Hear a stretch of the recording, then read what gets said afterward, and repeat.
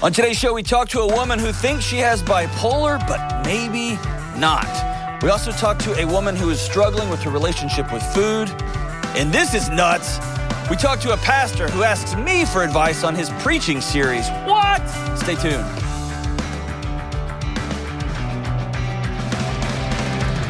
Hey, what's up? What's up? This is John with the Dr. John Deloney Show. Man, look at this out here, man. There's 1 million people in the lobby. I probably overstated that by 999,000 people or so. Actually, I overstated by more than that, too. Also, in addition to working on people's mental health, I'm also a part-time mathematician. I'm incredible at it. James is proud of me. Dude, it's good to see everybody out there, man. Everybody doing well? I know this sounds really annoying for the podcast listener. They're like, I don't know what you're talking about, what you're looking at, anything. But anyway, and the cameras are on y'all, so I hope y'all are all not cheating on the person you're with. Hope y'all are all dating each other, because otherwise it would be weird. Yes, good to see everybody. Hey, so this is the last show before I take a break for a couple of days, man. The listener won't know, but James, you won't have to see. I'm just saying that for you. That's my Christmas gift to you. It's pretty awesome. Even though this is, in February now the show's coming out? Just about. January? And Jenna, I'm going to miss you. I appreciate that. That was awesome. That's like the high school kid that tells a girlfriend, I love you, and she says, thank you. That was awesome. Thanks for considering my feelings, Jenna. Appreciate that. Man, she is like Kelly Jr. Kelly equal. There's no even junior there, just equal. All right, let's go to Cece in Saginaw. Where are we here? Cece. What's up, Cece? Hi, Merry Christmas, John. You know what? Merry Christmas to you, too. Thank you. I cannot believe Kelly deemed me worthy. I am here. Hey, she has not deemed me worthy. So congratulations. This is a big thing. This is for sure. Way to go. All right, so what's up?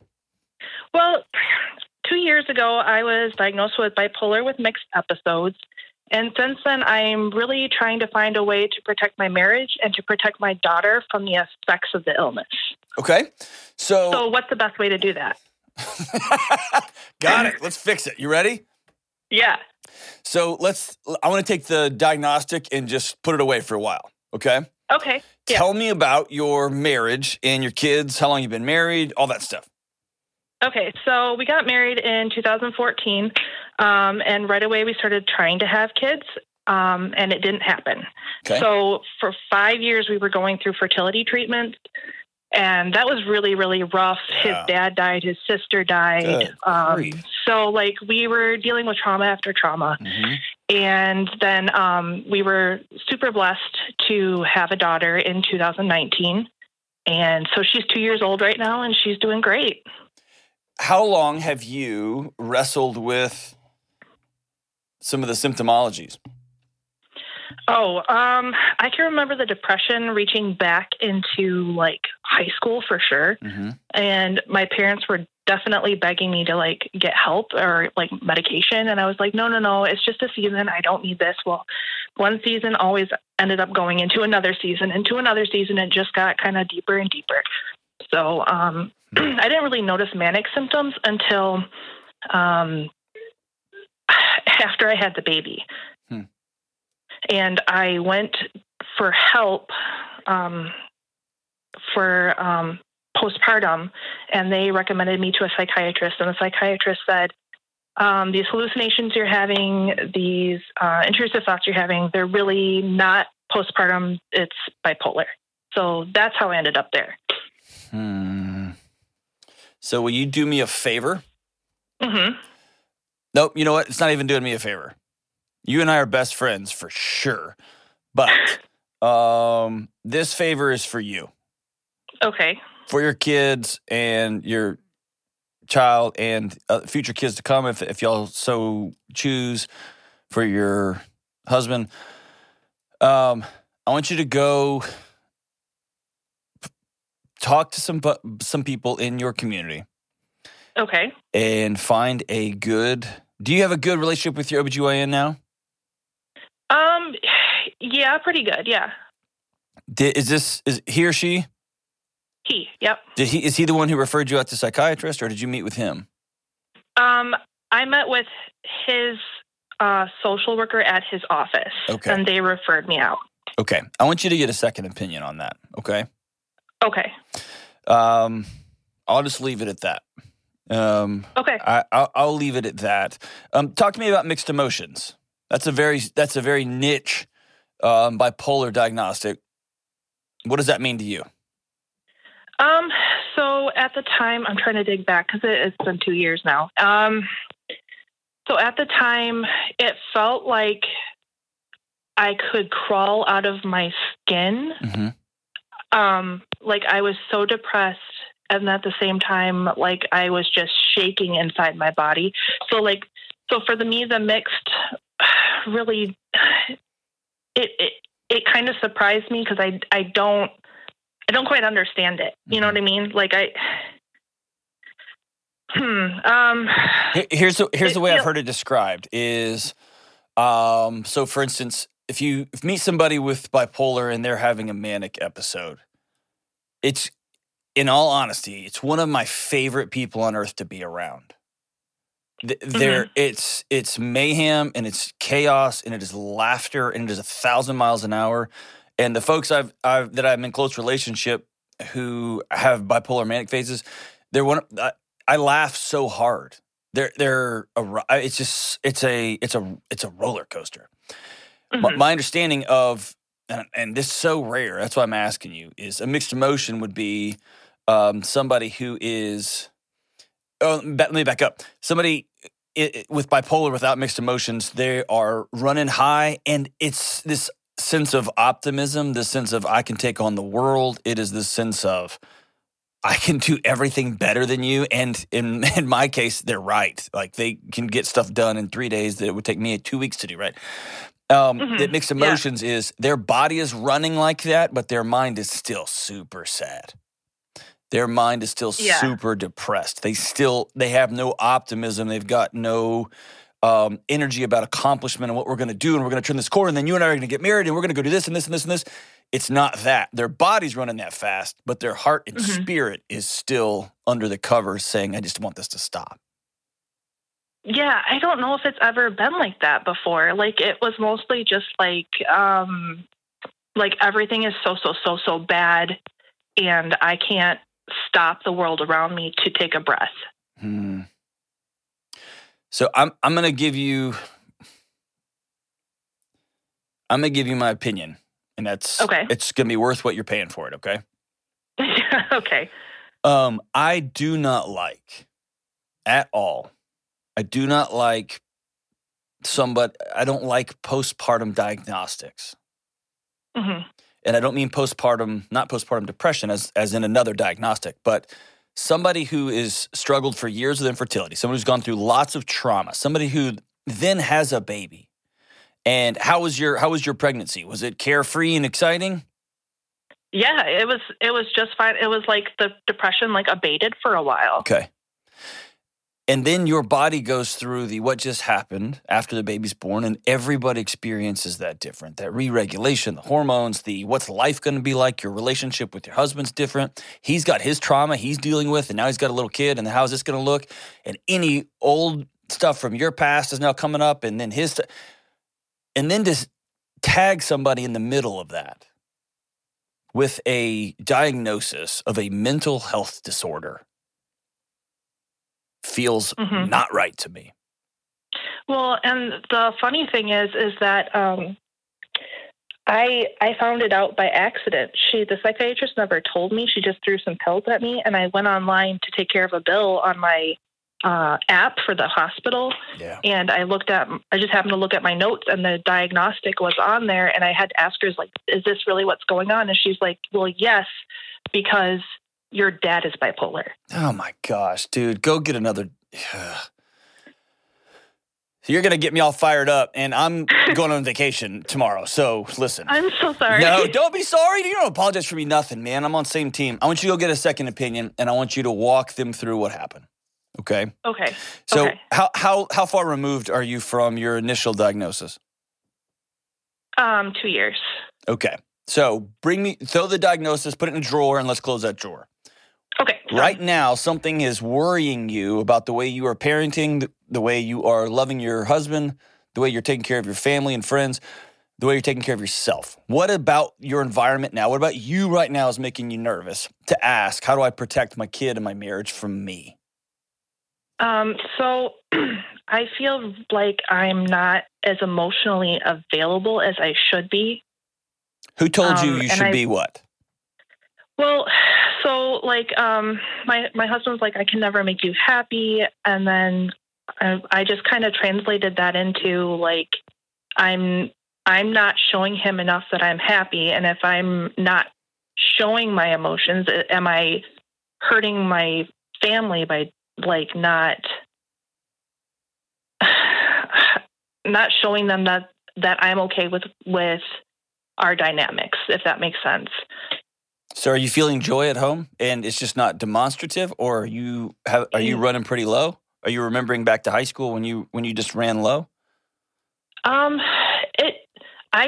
feel like I'm fine inside, and that the world is like not, or like the people around me aren't seeing it. Okay. Because they'll be like, "Are you having a bad day today? What's wrong today?" And I'm like, "I'm fine. I'm just a resting witch face. I don't know." Whatever. No, you're not. So here's I'm afraid that my daughter will not think that I love her because I'm not showing her that I'm happy. Okay. And I think it's part of like what I experienced. Like my dad emotionally withdrew when he had his breakdown. Mm-hmm. And so I'm afraid that I'm doing that now. So let's not be afraid. Let's speak in data points. Okay. Are you withdrawing from your daughter?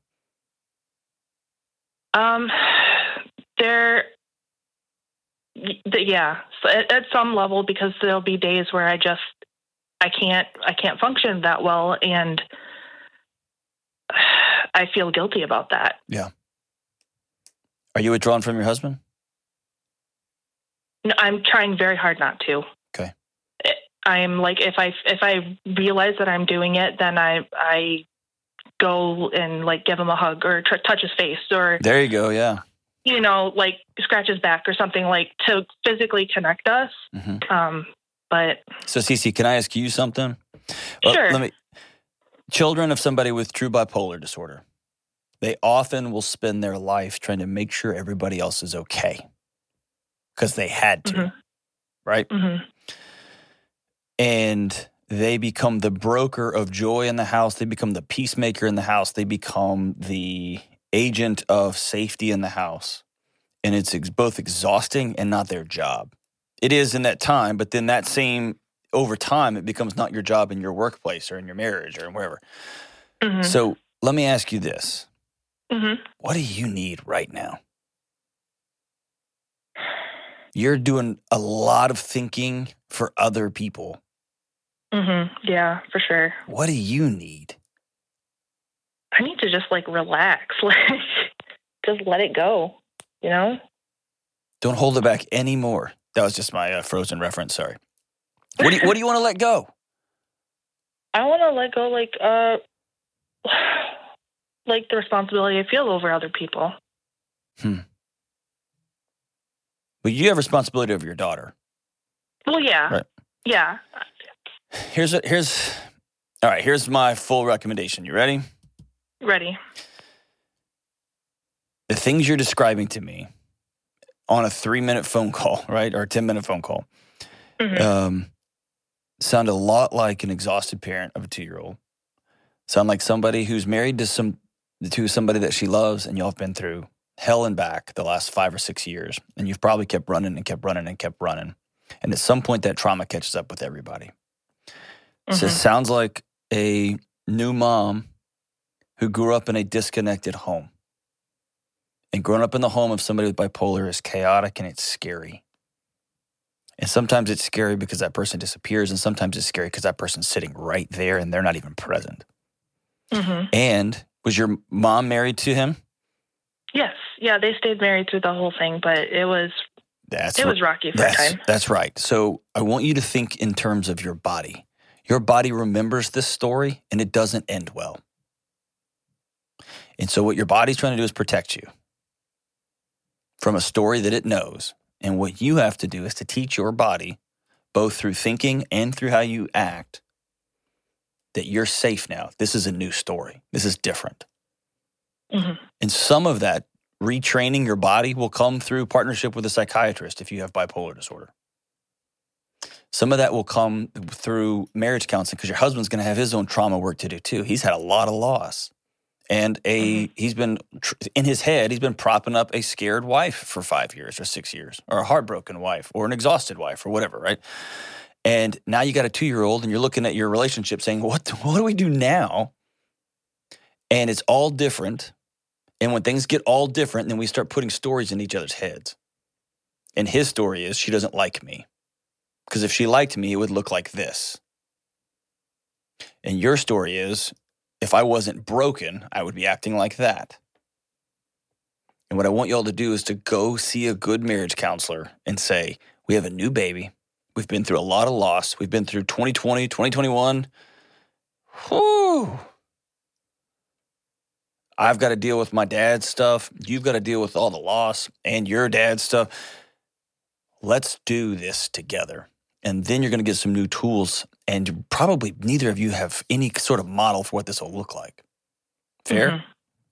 Mm-hmm. Very fair, yeah. So here's what the word I want you to keep in your head as you move forward is curious, not judgmental. Okay? Okay. Listen to me closely. You are not broken. Your body's trying to take care of you. Okay? Thank you. Do you promise you hear me? Yes. Okay. A psychiatrist or a counselor or a mental health practitioner should never, ever secretly diagnose you with something in order to throw pills at you or to get some sort of insurance reimbursement. If somebody's going to tag you with a label that will last forever, diagnostically, they should sit down and walk you through what this means, how y'all will be in partnership together as you learn new ways to live and to love and to connect, and what role pharmaceuticals will play and how short of a time that will play. They should have a heart of a teacher. They should not have secrets. That's unethical. It's nonsense. Mm-hmm. It's not a partnership. You're worth more than that. That's what I'm telling you. Okay, CC? Thank you. Now, you may go meet with a psychiatrist and they're like, for sure bipolar. For sure. Okay? Right. And what that will mean is you're going to sit down with a marriage counselor, you and your husband, and y'all are going to walk through, what does making sure I take my medicine look like? What does making sure I move my body and I take a bunch of fish oil every single day, even when I don't want to? What's it look like to make sure I'm having skin-to-skin contact with family members, even on the days I want to crawl under my blankets and not come out? What's it look like the days you leave me alone and let me have my day under the blanket so I can come out strong the next day? What does exercise look like when I can't move my body? Right? That's when you get in. That's what creating a life worthy of living, worthy of having joy and laughter and fun and dealing with bipolar. That's what that life looks like. It's intentionality. It's about thoughts and behaviors. It's not about the diagnostic. The diagnostic's part of your life is what it is. You haven't convinced me you have bipolar is what I'm saying. And we've only talked for 10 minutes, so I don't know you that well. Your husband may be like, for sure bipolar. I don't like this. I don't like the way the whole thing was done. It just feels gross to me that you take somebody in the middle of a mess and tag them forever. I don't like it. And I didn't go to med school, so put your mean notes in the YouTube comments. Fun ruiners. But I do want you to go get a second opinion. You're worth that. I do want you and your husband to be curious about one another and go to a marriage counselor and say, all right, we got a new baby. We've had a lot of trauma. We're in this together for the long haul. And so we're going to have to find new ways to talk to each other, new ways to be sexually intimate together, new ways to parent, because we've never seen it done right before, or not right. We've never seen it done healthy before. We got all this new stuff to learn, and I'm so glad I get to do it with you. And we're going to figure this thing out together. So go see somebody. Make both of those calls today. Make them both today. And you're going to be on the road to healing. We'll be right back on the Dr. John Deloney Show. It seems like everybody's talking about how crazy the housing market is right now and how powerless homebuyers feel. Mix that with the stress of moving and life change and job change, and you've got a tornado of anxiety fueling one of the biggest purchases you'll ever make. This is not a good idea. So if you're a new home buyer right now, my advice to you is to focus on what you can control, like the people you choose to help you in the home buying process. You need folks like my friends at Churchill Mortgage. Churchill is a Ramsey trusted provider that's been helping people with their home mortgages for decades. And their Home Buyer Edge program will help you skip a bunch of the stress. Here's how it works. Apply to become a Churchill certified home buyer and cap your interest rate for 90 days. Then you'll get a $5,000 seller guarantee to help your offer stand out. So go ahead, take a deep breath because Churchill has your back. Check them out at churchillmortgage.com/Deloney and get the Home Buyer Edge today. All right, we are back. Let's go to Liz in Bangor, Maine. What's up, Liz? Hey there, Dr. John. How are you? So good. What about you? I'm living the dream. Are you really? What's that like? Nightmares can be dreams too, so. I work on a podcast with James. So what's it? I'm just kidding. I love it. I'm living my dream. I'm living my BL, my best life. Hey, so what's up? How can I help? So I have a question for you. How can I cultivate self-discipline when it comes to eating? Are you setting me up? I'm the worst person to answer this call for you. Yeah, I've been listening for a little while, so figured you might be one of the best people, so. I feel like you're making fun of me a little bit, Liz, but it's okay. I'll go with it. All right, tell me about your relationship with food. Well, I've always struggled with my weight, starting from the time I was probably a mid to late teenager. I've kind of just been yo-yoing. Okay, stop right there. Since, really. What started the relationship with food when you were a teenager? Did something happen? No, I think it's just my metabolism caught up with me, and I just ended up gaining a bunch of weight. And then I think there might have, I don't know, it's just kind of happened. You kind of what? I've always been a little bit. You're about to say something. I've always been a little bit larger than everyone else, but it just kind of it started catching up to me, I guess. Okay. So. And how old are you now? And I'm 28. 28 now. Okay. And then so you've been yo-yoing, and then what? Well, I am sick of yo-yoing, and I'm trying to figure out ways to, I'll be really disciplined for a shorter amount of time, and then I'll get off the bandwagon and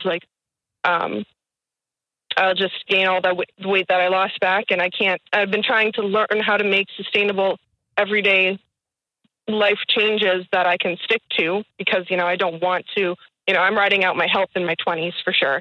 And I'm not going to be in my 20s forever, and my health is going to catch up to me. So. Do you like yourself? Yes. Tell me about that. Why do you like Liz? Because I'm adventurous and I'm fun and I work hard. Yeah. And I am a great sister and daughter and friend and employee and coworker. So you told me a bunch of... I don't have both. You told me a bunch of external metrics. Those are great performances. Mm-hmm. Why do you like Liz?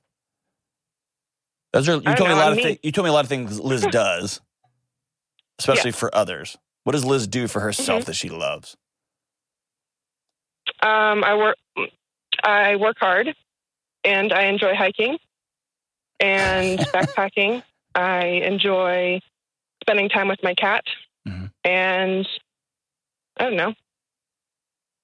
I'm a student, and I work hard with that. Do you have good character? I would say so, yeah. Do you tell the truth? Overall. More or less, yeah. Mostly. Here's what I'm getting at. I always want to know if when someone's got a challenging relationship with food, is it truly between the food or is it a defense mechanism for something else going on? I started tracking I've done this several times in my adult life. I started tracking my food intake, and particularly around food that I know is unhealthy for me. Mm-hmm. And 100% of the times I mindlessly reach for something, whether it's chips or ice cream or just stinking Tyler made his grandma's cookies back in the back studio here. And he was like, I mean, you just got to. And I did. And 100% of the time, it's relational in nature or fatigue in nature. Either I'm frustrated about something, I'm disconnected from somebody. My daughter just said a thing that for some reason I decided to allow to hurt my feelings. My wife and I are off kilter. I'm frustrated with my son's math teacher. Me and my boss we're at odds. Something relational in nature. It's a unthinking, I just go do. My body has learned this makes this better for a minute. Yeah. Either that or the second one is I'm exhausted. I'm so tired. Do either of those ring a bell to you? To an extent, yes. If they don't, it's all good. That's just the way. That's just me following the data of my N=1 experiment with my body. What about you? Yeah. Well, I'm definitely, when you've talked in the past about, if there's a box of cookies open and you just eat the entire thing. Yes. I have that problem. Maybe not the gene to go with it. Who knows? But I have that problem. I know that sometimes when I'm stressed or when I just haven't eaten in a while, I'll be much more likely to stop by and go get some fast food or something, which I've been curbing pretty good lately. Okay. So here's what the data tells me. A couple of different things, and they're across the board. And I want to preface this with saying I'm not a nutrition expert, and so I want to make sure I don't get over my skis here. I'm just going to talk to you about stuff in my life, okay, and the folks that I've walked alongside. The first thing, this is relatively recent. I've talked about it on the show just a little bit. It made a lot of sense to me. This idea of chronic stress, that we are running so hard and so fast, and it's not even so hard and so fast relationally or at work. We're in bodies that did not evolve to drive 90 miles an hour to work among other 2,000-pound metal missiles that are driving next to us. We're not designed for all of the email clicks and the phone calls and the text message. We're just not designed for all the assault of marketing messages and you suck and you should look like this and not that and oh my gosh, they're not your friend and they didn't like my video and I don't like them in the real world because they didn't like me in my imaginary world. Our bodies literally are not designed to live in this world. And they've got crude response to stress. Our body does. Fight, flight. There's the fawning one, which is a different thing, and freezing. What never occurred to me, James, do you remember who this was? It Huberman or Attia? One of these smart guys that are way, way, way 10x, 100x smarter than I am. Is talking about if your body recognizes it's in fight or flight, it is going to reach for the cheapest energy source possible. Because it's in search of cheap calories that it can burn for energy right now because it thinks it's in a fight or that it is sprinting for its life. And the cheapest calories we got are cookies and chips, right? Sugar-laden carbohydrates that are going to help us get from A to B. What our bodies don't know is that we're just sitting on the couch watching Netflix. We're watching somebody else getting chased and murdered, but our body sets off to try to defend ourselves against somebody else's problems. And if we watch the news and scroll, etc. So step number one is, nope, it's not step number one. I'm going to say step number two. Step number two is look at the world you've created, your ecosystem. Are you taking care of you? Are you stressed a lot? Are you flying around a lot? Are you busy a lot? Because if you are, it might be that your body's trying to take care of you. Does that ring a bell or no? Tell me I'm off. The stress, like the always busy or stressed, yes. Okay. In general. So the next part is something I got from James Clear, and it rang more true to me than anything else I've ever read, I've ever participated in, I've never ever internalized. And that's this. He wrote his book, Atomic Habits. I highly recommend that people read that book. It's a great book. But the biggest takeaway for me from that book was this. Most of us start a weight loss goal, a relationship with food. We start these things with a number, with a destination, with a goal. And I know enough from the psychology research is that these external metrics, these external things are never sustainable because wherever you end up, there you are, right?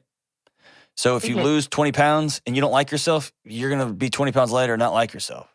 If you find yourself lonely and disconnected without relationships and you lose 50 pounds, you're going to be lonely and lose 50 pounds. And at some point, your body's going to solve that equilibrium and it's going to do what it can to solve for that discomfort. And if you do drugs, you do drugs. If you do food, you do food. If you work 90 hours a week, you work 90 hours, whatever, that you pick your poison, right? So what James Clear says to do is instead of starting with, I want to lose this much weight, or I want to never eat sugar again, or something like that. He said, start with creating a new identity. And I do this every year. Like this is part of my annual routine. When I just look at my life, how have I been doing? How's my relationship? What are the identities I want to adopt this year?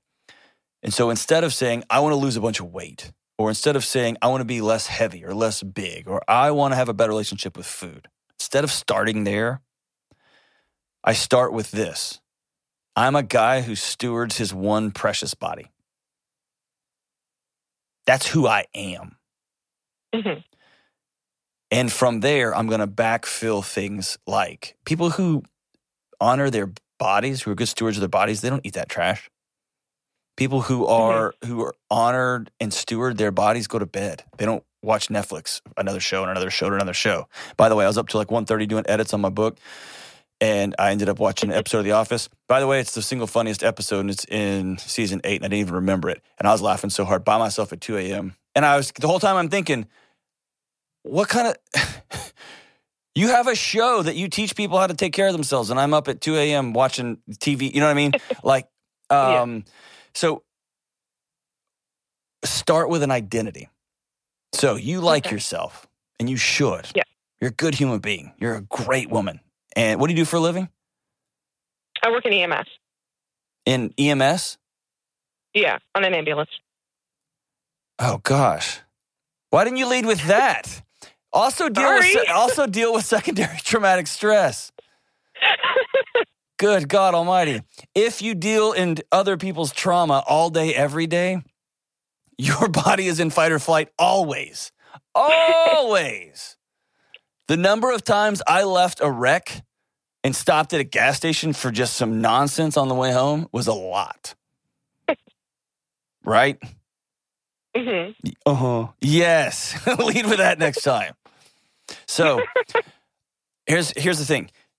I want you to spend some time. This could be writing it down. It depends on how far you want to go. I want you to write down, get a small little journal, and write down a couple of identities. I'm somebody who takes care of their body. I'm somebody who will show up to somebody else's worst moment, fully present, ready to rock and roll. And so, since I'm that kind of person, this is what I have to do. I have to eat well. I have to not eat nonsense like that. I'm going to backfill those things. The numbers on the scale will take care of themselves if we live into the identity that we want to have. And here's the third big one. You have to have people who walk alongside you. Can't do life by yourself. Okay? Do you have a couple of drivers that would join you on some sort of reimagination? Like, dude, we are Team X, and this is just how we roll. This is who we are.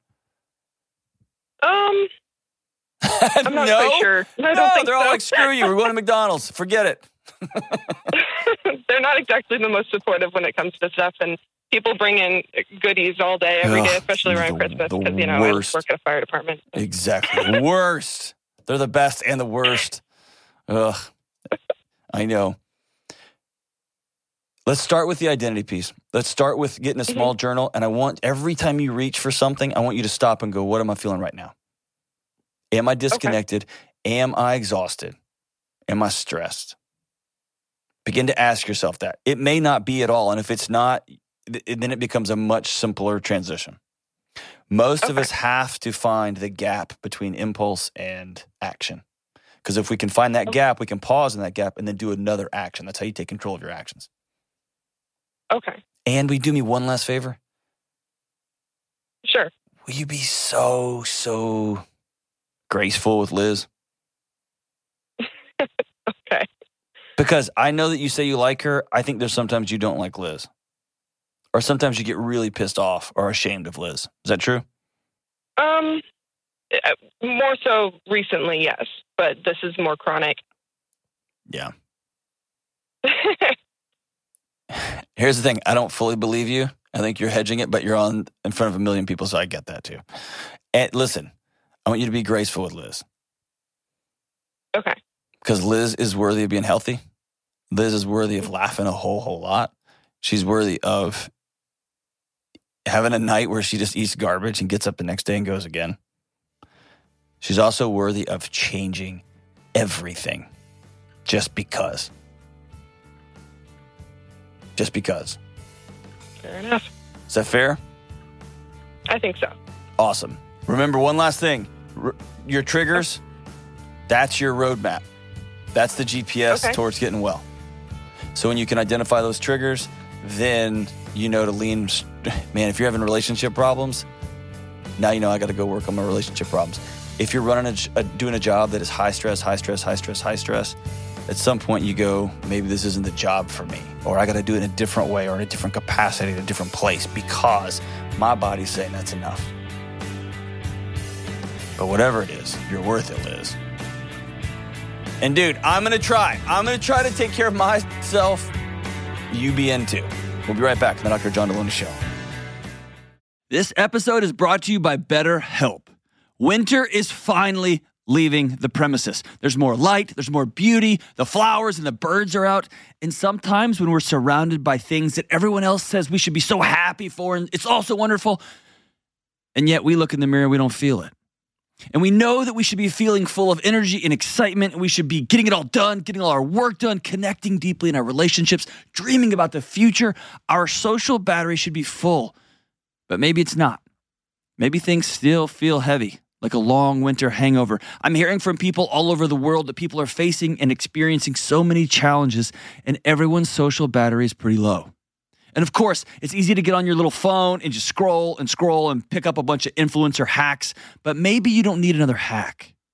Maybe you need to talk to someone, especially someone who's trained to listen, trained to walk with you, and help you build self-awareness and create an action plan for what you can do next, so that you can recharge your social battery to a full charge. If you are stuck, it might be time to sit with a good friend or a mentor that you trust, or it might be time to try therapy. And I've had seasons in my life where talking to a therapist has made all the difference, and it might make a difference for you. And if you're thinking of starting therapy, give BetterHelp a try. It's entirely online, and it's designed to be convenient, flexible, and suited for your schedule. You just fill out a brief questionnaire, you get matched with a licensed therapist, and you can switch therapists at any time, and they don't charge you anything extra. Visit BetterHelp.com/Deloney today to get 10% off your first month. That's BetterHelp, HELP.com/Deloney. All right, we got one more call. Let's go to Michael in Macon, not Bacon, Georgia. What's up, Michael? Dr. John, thank you for taking my call this afternoon. Listen, here's my question. I'm a pastor. I was about to say, dude, are you a pastor? You have a pastor voice. How did you get that? I have no idea. So listen, I grew up, my dad was in radio, was in broadcast journalism, so maybe I was supposed to be on the radio and I wound up preaching, but who knows? Dude, you sound way better at this than I am. That's incredible, man. All right, so sorry, I was about to interrupt you and say, when you do a pinch hit, let me know. Are you a pastor, man? For real? That's incredible, your voice. Yes. All right, so what's up? So I pastor here in Middle Georgia, a little town called Perry, and I'm working on my preaching plan for next year, and I'm working on a series of messages to address problematic emotions from a biblical perspective, like from the gospel. And so my question for you is, what are some, what you would say, best resources for research and for sermon prep, might even have some good application to make the scriptural applications for my people? Not a lot of people ask me for insights to their sermons, Michael. Well, I'm not your average player, Dr. John. That's a level of trust people don't usually throw my way. Well, I read your book, Redefining Anxiety. Okay. I listen to your show regularly, and I usually listen to you at 1.5 speed. So you do sound good at 1.5 speed. Yes. But as I read through the book, obviously it starts with the proverb right at the very beginning, and then you define the problem very clearly, and then bring the application in really well. And so I thought, that kind of resource is helpful for a layperson such as myself, who's not necessarily, obviously I'm not a psychologist or psychiatrist or well delved in that. So how do I help bring those two worlds together? And that's where that practical application is needed. It's helpful. Yeah, it's so good. What a great question. So what I've noticed over the last 15 or 20 years, I'll just leave it at 15, 20 years, is a temptation by pastors to both a temptation and this weird expectation to become experts in everything and to have an opinion or to speak on everything as though they are at ground zero with those particular things. And now we've got pastors who are speaking on all sorts of issues. You know what I'm talking about? This is clearly not you, but it's your colleagues for sure, not you. And so I think a great place to start when it comes to a discussion on emotions, a discussion on, what do you say, you want to talk about emotions, biblical emotions? Yeah, so I'm really calling them problematic emotions, so things like anxiety, anger, grief, along that line. So the reality of pastoral ministry is that these are the conversations, and so I do pastoral counseling. Yeah. I have a seminary and a post-seminary degree in training and this kind of thing. Yep. And so these are the conversations that I have. So from like a ministry standpoint, a lot of it is really what we're talking about is biblical discipleship, helping people to understand their situation and see it through the lens of the gospel. Right. And then some people need they need more help. They need to spend time with a trained counselor in that area and that kind of thing. So I'm not trying to be more than I can be. Yeah. Gotcha. But I know that people are sitting in the seats, and these are the things that are happening behind the closed doors at home. These are the things that they have yet to be willing to drag out in the light. Okay. Yeah, so it kind of drives a lot from the pastoral side of the ministry. Yes. So pastoring and preaching come together and meet there. So that's where it's really being driven from. Gotcha. So number one, I want to just applaud you for leading your church through how can I help my people live more peaceful lives? How can I teach them to be better parents and better spouses and better neighbors? And that starts with handling these emotions, right? Where are these things coming from? What are they about? What I've found over the last year working here at Ramsey is letting somebody know, hey, the reason you're so raged out is because your brain's trying to take care of you, not because of this thing on politics you think is happening. It's because this thing over here is poking on you. It's giving people, right? Or one of my favorite theological quotes of all time is from Rich Mullins, which is, we often over-spiritualize Jesus. And I think there's an incredible sermon series that can be done on the human. The guy who had his heart broken, the guy who was exhausted, the guy who was laying on his face saying, the guy who had doubt, Dad, can we do it another way? I don't want to do it like this. Yeah. The guy who then got up and went anyway. Right? So when it comes to emotions, the thing that I want people to always know is we live in a world, and I'm trying to do a third way here. You may have heard me say that. We live in a world that's either forget your feelings, forget your emotions, get over it, just quit being angry, suck it up.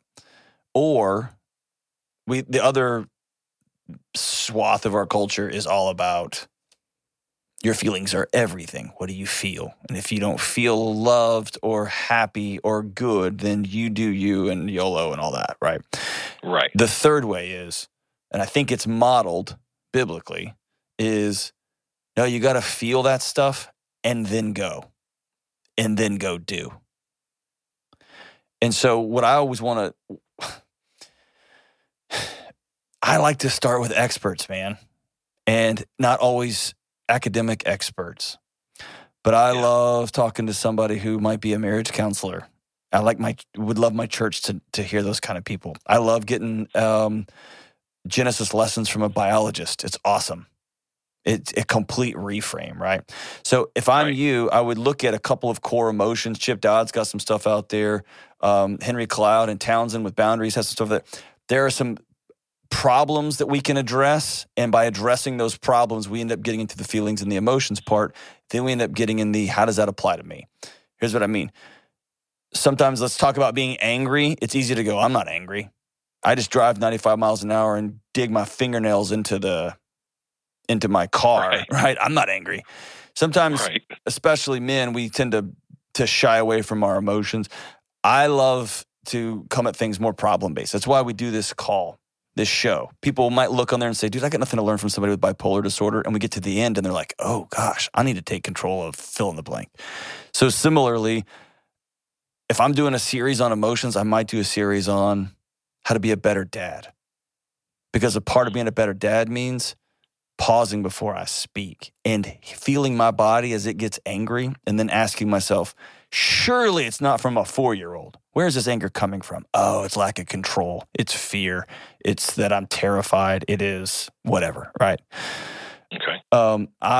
How to be less anxious. What's a biblical discussion of what depression looks like? And I'm a firm believer with all my heart that the science of mental health and the neurology and all the neuroscience, all of that lines up. I mean, you're talking about ancient wisdom. It all lines up. It's like the joke with us. It's like the new old wisdom. It all lays on top of itself, right? So there's nothing to be afraid of. In fact, it's exciting for me. I like watching it when it lines up that way. So I'm going to start with this is just me. You start however you want. I mean, if you want to do a whole series on feelings, Chip Dodd's got a book out on feelings that's a good resource just to walk people with the I think he's got 7 core feelings. Some have 15 core feelings, some have 5, whatever. You can do that. I just know in my life, I tend to go, I'm not emotional, so I don't need this lesson. It's not for me. I'll just play on my phone. But if you say, hey, how to be a better husband, I'll listen to you. I'll give you 10 minutes on that and see if you can convince me. Or how to get a good night's sleep. You talk about the fruits of the Spirit. Is there anything more peaceful than a guy falling asleep on a boat when everybody else is thinking they're going to drown? Like there's just a level of peace there. Like we don't even know what that feels like, man. So that's where I would look at it and then reverse engineer it. Does that answer your call? I feel like I'm just rambling at you now. No, it does. It helps very much. So obviously in that opening, you got to hook. You got to give them the reason that they say, "Hey, I need to stay dialed in and listen to what he has to say and what he's sharing." So it's extremely helpful the way you backed into that. The other thing is, after people feel those feelings, I want them to demand evidence from them. Is this true or is this not true? And if I can get somebody to demand evidence instead of acting on that feeling, the whole world changes. The whole world changes. If somebody cuts me off and instead of flipping them off, grabbing my gun, tailgating them, somebody cuts me off and I can pause and say, what am I so mad about? And I go, I lack control here. I fill in the blank. Then I can calm down and slow down, man. Because tailgating them is not going to do anything but put me at greater risk than what they just, right? So can I just have a gap there? And then I want to teach people, man, I don't know what's happened to you in the past. Everybody I know's got garbage, some worse than others. But we all have to wake up today and say, what are we going to do today? Right? And that's getting up the next day after the garden and saying, I don't want to do this. And then saying, but I'll go. Yeah. You know what I mean? Like, that guy didn't want to stop. And with the Samaritan didn't want to stop and wherever he was going and pay for that dude's bills. But here I am. And now I get to choose what I do next. Right? Yeah. And that to me becomes the message. You got to feel your feelings and then demand evidence. And then you got to go do whatever that looks like for you. And if I can help people walk through that, then the emotion stuff tends to work themselves out, man. Okay. Excellent. That's extremely helpful to